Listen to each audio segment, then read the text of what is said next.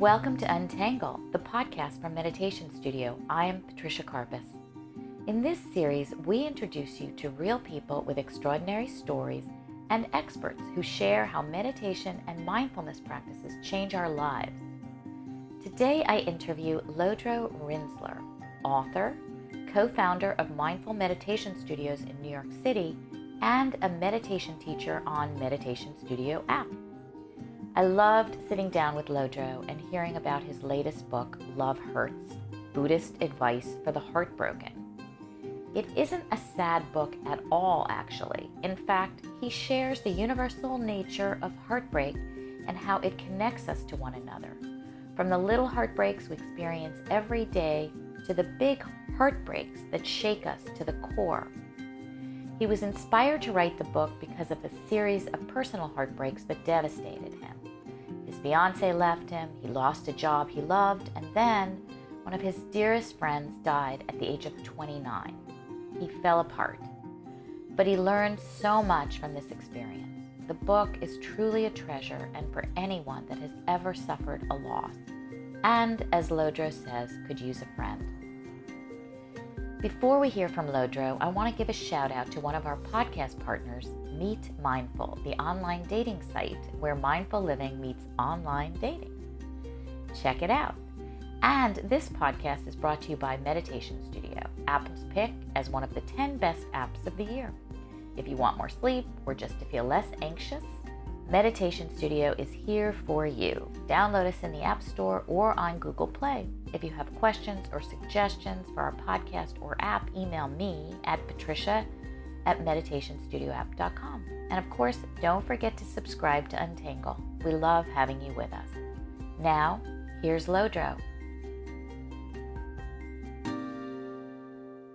Lodro, welcome to Untangle. I'm so happy to have you here today. Thank you for having me.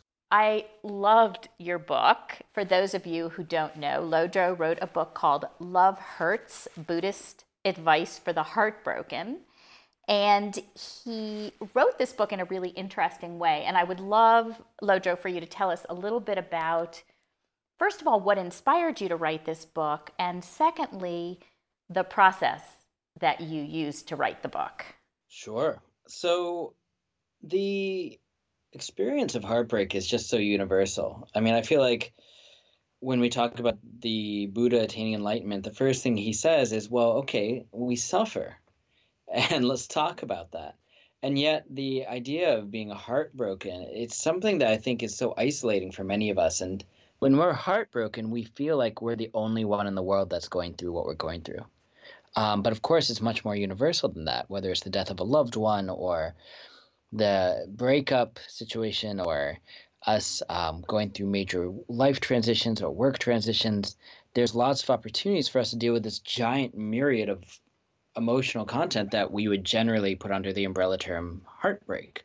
This is a very long-winded way of me saying why would I get interested in such a topic. I think it's because I've known it and I've seen my way through such big ones that I wanted to be able to be there and be that friend for other human beings who are going through similarly giant losses. And I think this particular book has been really interactive. One of the chapters is literally a short story of how when I felt like I would never love again, a friend was there for me. And I will tell you the exact same thing that I heard and how helpful it was for me. So, I mean, literally today I received 3 emails from people that literally just says in the subject line, I won't love again, and then their phone number. So I have a lot of phone calls to catch up on. But I mean, it's wonderful because it means like, oh, people are reading it, they're engaging this work, and they need the support. And, it's nice to have kind words, but it's also nice to know that there is someone on the other end looking out for you.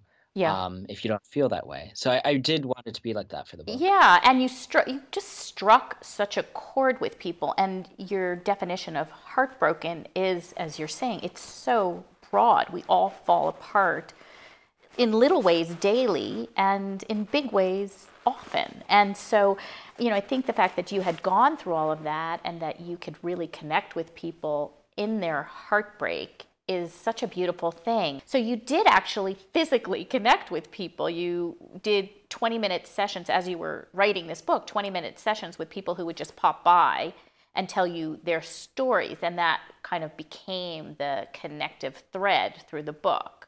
So what was that like?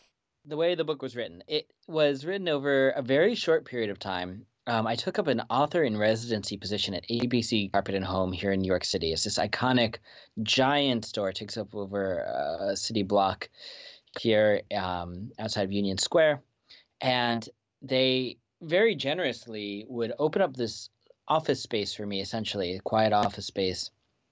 And in the mornings, I would meet with people one-on-one and hear their heartbreak stories, as you said, for 20 minutes at a time, basically just bearing witness to what they were going through. And you would say, oh, even up to this point with our conversation so far, someone might say, oh, this book is about romantic heartbreak. And I did hear my fair share of stories like that, but I also heard everything else. I heard I gave my child up for adoption and I don't know where he is. It's 20 years.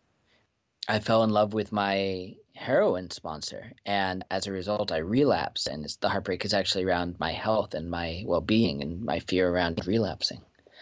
Yeah. So it's everything. And I mean, it was such an honor to bear witness to these stories. And there were 4 questions I would ask these people. One would be, what is your experience of heartbreak? And people might have walked in and said, I'm going to tell them about my last big breakup, and then say, my cat died a year ago, and I just realized now that I'm still upset about it. And then the second question was, how are you feeling right now? Sometimes when we share our stories of heartbreak and we do feel heard or listened to, something shifts in us. It might feel not as tight or not as solid. We might feel a little bit lighter as a result. And then the third was, how do you take care of yourself in the midst of a heartbreak? We know our bad habits. We know that we might reach for a bottle or online dating or, overeating, whatever it might be. And saying, I could actually refrain from that and maybe do something else this time. So the book includes lots of suggestions for things and ways that you could take care of yourself. And then the fourth was, what could you do to take care of yourself today? So they would literally have to sit across from me and sort of pledge to take care of themselves that day. And one of the things that you say in the book is that the only way through our heartbreak is to sit with it, right in the middle of this terrible, devastating, life-changing experience of it, and to know that it will change. And no one wants to do that. And I know you weren't counseling people, but I think just by your presence and by asking questions, you were helping them. Did you feel that there was some common thread in all of the conversations that you had? Even as you were saying that, one of them came to mind, and it was this woman who just felt like she had repeated the same patterns over and over and over again with her relationships. And she said, I know you're not supposed to say anything here, but will I heal? And I tried to do my best sort of supportive face, And she said, I know I will heal and I'm going to get through it. And just started giving herself the best pep talk and advice that better than I ever would have, because she actually knew her situation. So I think there is something about giving ourselves enough space, not only to heal, but to actually listen to our intuition, our gut, our wisdom, however we want to talk about it. Mm-hmm. So because we know the skillful means for how to heal. That's part of who we are. We've been heartbroken ever since we were children, and we didn't get our way, or a family member disappointed us. There's lots of opportunities that we have healed from heartbreak. So we actually know already that we're resilient. We know that we can do it. It's just giving ourselves the time and space to actually figure out the skillful means. Well, and we all may handle heartbreak and pain a little bit differently because of how we've learned these skillful means over our lifetimes. I mean, what do you think makes us different in terms of how we deal with heartbreak and pain? Each of us has our own ways that we relate to this, both positively and negatively. On the negative side, we all have that thing that we do that we shouldn't do. And I think for many of us, we already know what it is. We know that we might say, oh, I'm just going to drink until I forget this. But we also probably know that that hasn't worked in the past. We've learned from our mistakes. In my mind, there's literally 2 ways that we go forward with a spiritual journey. And one is that we make these mistakes and then we learn from them. Mm-hmm. And then we say, okay, I'm not going to do that again. And then the second way is that we actually say, oh, wait, I made a mistake. I'm learning from it. And I'm actually going to apply the teachings. Actually saying, I'm going to get to know myself better. I'm going to do the meditation practice. I'm going to actually study these teachings that actually relate directly to suffering and the universal truth of suffering.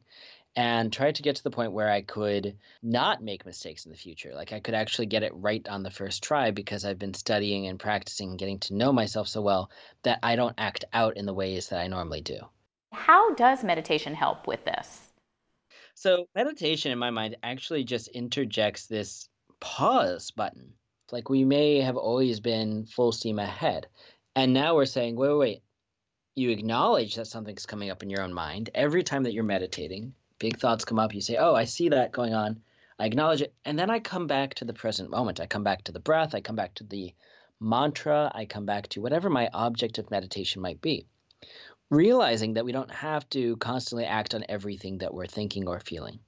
And this is pretty huge, particularly when we're talking about heartbreak, because if we are feeling heartbroken, we might say, oh my God, I feel heartbroken. I should totally text that person and try and make it better. If it's a romantic heartbreak, I should totally post this really good-looking, flattering photo of myself on Instagram with all my friends, knowing so that they see it and they know that I'm better off without them, or whatever it might be. Mm-hmm. And here we're saying, whoa, maybe I can actually just feel this for a second. Maybe I can actually just be present. I mean, so many forms of meditation are mindfulness training in that we just learn to be presently aware what's going on. That doesn't always mean that we're presently aware of peace and joy and happiness. It means sometimes that we're presently aware of sadness and despair.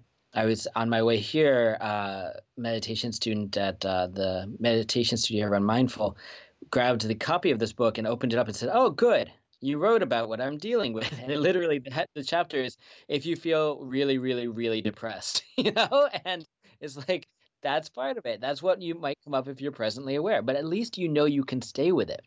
You can actually remain embodied because you've been meditating. Do you think it helps to feel hopeful and optimistic? Because it's one thing to sit with it, but do you think having hope changes the trajectory of how you're feeling? Yeah, I mean, I prefer faith over hope. Mm-hmm. And here's what I mean by that. Hope for me, when I hear that, is like, it feels love and lighty. It feels like, yeah, I mean, I hope I get better, and that should be nice. But when you're in the pit of that despair, like, you don't really hold on to that.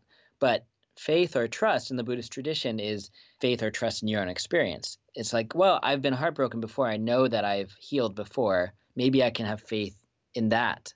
Or I know I was able to be present in that meeting when I was getting sort of annoyed. I didn't yell at everyone. I actually just held my seat and I was annoyed. Mm-hmm. Maybe I could actually deal with my strong emotions. Maybe I can have faith in that experience. Maybe I can trust myself to do it again. So it's literally building off of what we already have existent within us. I think that's the difference for me. Do you find that there's a difference between the heart breaking and the ego breaking? I mean, when you talk about being at a meeting, for example, and you're sitting with the very strong emotions that you have, is there a difference between heartbreak and ego break? That's a great question. I don't know if there is necessarily. So let's just quickly sort of go into the Buddhist realm of ego. Ego here is really the notion of this giant story that we've told about ourselves. And actually, I've been doing this workshop for years, and one of the exercises there is we actually sit there and we write, I am, and you fill out the rest of the sentence. And some people, and you do it 10 times. I mean, if someone wanted to even just hit pause on this podcast and try it, just grab a piece of paper and a pen or sit down at your computer, literally type I am, and then complete the sentence. More often than not, at the end of this, people have lots of stories that they tell about themselves. I am a sister. I am an author. I am this sort of person at my firm. And then this is sort of how they solidify ego. It's literally just built on a series of stories. But if, for example, your sibling passed away, are you still a sister? If you never wrote a word again, would you still be an author? If you got fired from that firm, what would your relationship be there? If you've built up your ego around all these external factors, then more often than not, you're going to be disappointed. So in some sense, yes, it's the ego that breaks, not the heart. It's the stories that we tell about ourselves. It's as you know, in the book, I define heartbreak more as the idea that we've set out expectations for everything that's going on with us, and then reality intervenes. It's like, no, that's not actually what's happening here. And we become disappointed.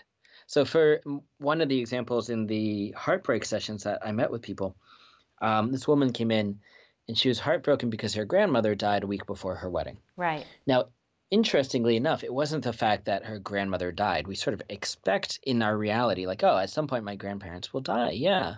But they're older than me, you know, they're more likely to die before I am. That's sort of part of the stories we tell ourselves. Um, is the fact that she had died a week before the wedding, and the bride had actually a very fully formed sense of egoic reality based on what she expected to happen, where this grandmother was going to sit, what she was going to eat, what she was going to drink, her specialty cocktail, who she was going to introduce in terms of which of her friends who had heard about her in the past, the sort of sassy things that she would say to those friends. I mean, like, there's a lot of storyline around it. And I totally understand and empathize with this.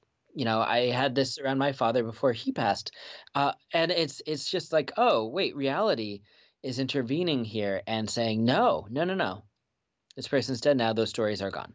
So same thing with a romantic heartbreak. It's not like, oh, I didn't know how long we'd be together, and now they're gone. Well, isn't that a shame? It's like I thought we were getting married, and I had built my life around the stories that we were getting married, and now this person's no longer in my life and doesn't want to talk to me. What is going on?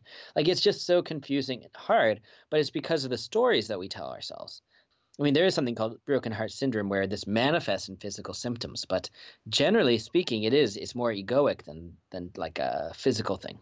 One of the ways that you define heartbreak is that vast pain that we suffer in response to our expectations not being met. And then you say, in some way, this is the truth that we all face as human beings. And it's just so hard for us to sometimes accept that we do suffer in little and big ways all the time, and then to learn these skillful means to be able to sit with this heartbreak. Yeah, that's it. You also speak about bravery, and I know that there's a concept of bravery that we discuss in some Buddhist traditions. How do we stay brave regardless of what comes up in our lives so that we can keep our hearts open? So it's one thing to sit with heartbreak, it's another to open your heart up again and again and again. And what's the way for us to do this? To continue to be brave, remain resilient, yeah, brave, brave, open-hearted. Once our hearts are broken, and for some of us over and over again, how do we keep an open heart? Yeah, I mean, the Buddhist idea here is that we couldn't keep it closed if we tried, that love is innate to who we are, that we are innately loving and lovable. And honestly, if I was heartbroken and I heard that, I'd be like, bullshit. But right, exactly. It is. I mean, it's the view, and it is. I think it is my own experience that this is like every time we're like, no, I'm done with loving other people. At some point, we naturally heal over time. I mean, the whole time heals all wounds is a cliche for a reason. At some way or type, we heal to the point that we do want to open our heart again. It's sort of instinctual or natural to who we are that we want to make connections with others.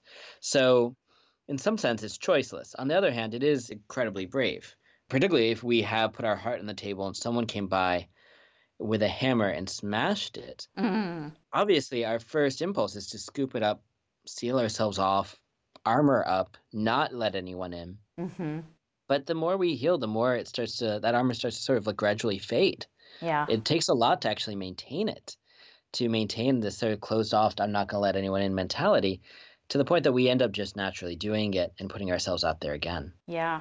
It sort of goes back to what you're saying about strengthening this muscle through meditation and kind of training, I liked what you said about being with all the little heartbreaks every day, and to really practice in those little heartbreaks so that when the big heartbreaks come, and they do, we'll be a little more prepared. Yeah, that's it. And I think it is the same way that when we're meditating, for example, we think of it as a training. We think of it, okay, I'm showing up for the breath. It's 10, 15 minutes. I may not feel peaceful at the end. I may feel peaceful, who knows? But at least I'm training in learning to be present, learning to rest. Right. So that in the rest of my life, I might be able to actually apply this stuff. Same thing here. Like, we're actually acknowledging some of the little sadnesses or heartbreaks or feelings of fatigue or depression or whatever it might be, and sitting with it and giving it space so that when we do have larger heartbreaks in the rest of our life, we're not knocked over as easily. We're actually trained in how to be with them and accommodate them. Yeah. Yeah. I mean, I love that this book gets at all of these very, really important lessons for all of us and really sort of taps into our vulnerabilities. And, you don't read the book from start to finish. You read the chapter based on where you are in your own heartbreak. So if you're ready to hear that life is suffering, or if you feel like you might never heal, or if you feel alone, or if you think you'll never love again, or you feel like a failure. I mean, each one of these short chapters is for someone else. If you feel really, really depressed, if you feel like you'll never trust someone again. I mean, you really tapped into all these different feelings that we have, all of us. And I think this is really what connects us as human beings. And I think that's what makes this book such a great little treasure, because it provides such great information, but it's also connecting all of us. We know that we've all been in many of these places. Yeah. And I think that's intentional. I mean, when we're heartbroken, we can't do the 10-step plan to get better. I don't think that's how it works. In fact, I remember shortly before this book came out, a meditation student of mine, her mother passed away. And as we were working through it, she sent me this wonderful image, and it says how heartbreak is supposed to look. And it was the 5 stages of grief, and it looked like a bell curve, going through all 5. And then the next panel said how heartbreak actually is. And it added like 20 other sort of umbrella terms. And then it looked like a ball of yarn. It just zigzagged all around, bouncing back and forth. Because our emotional content is a little bit like riding a roller coaster. One day we might be like, oh, I'm getting better. And the next day we wake up and we feel like shit. And that's sort of the nature of the beast when we deal with heartbreak. So I think having lots of I guess if I had to categorize it, I would feel blah today. That actually goes a long way in terms of us figuring out how to best relate to it. Thank you so much for writing this book. I mean, I feel like we can all fall apart with more confidence. So I'm really hoping that people will pick up this book, because I think it's a bit of a game changer. Is there anything else that you want to share about the book, some other gem to uncover that we might have missed? When I do get these emails from people being like, I won't love again, and I have a minute to leave on their voicemail, I find myself saying over and over again, even though you are probably going through something that feels very devastating, the good news about these devastating emotions is that they are subject to the same rules as everything else, i.e. they are impermanent too. So for anyone who is going through heartbreak right now, I would love to just put that message out there that even though you are currently feeling really not good, the good news is that too will change. Thank you so much for sharing that. Lodro, thanks for spending time with me. Yeah, it's great to have you here. Thank you again so much. Thanks so much to Lodro for his insights and wisdom. Love Hurts is available at all major booksellers. Once again, if you have feedback or suggestions for guests, email us at patricia@meditationstudioapp.com. And don't forget to check out Meditation Studio in the App Store or on Google Play. We'll see you next week.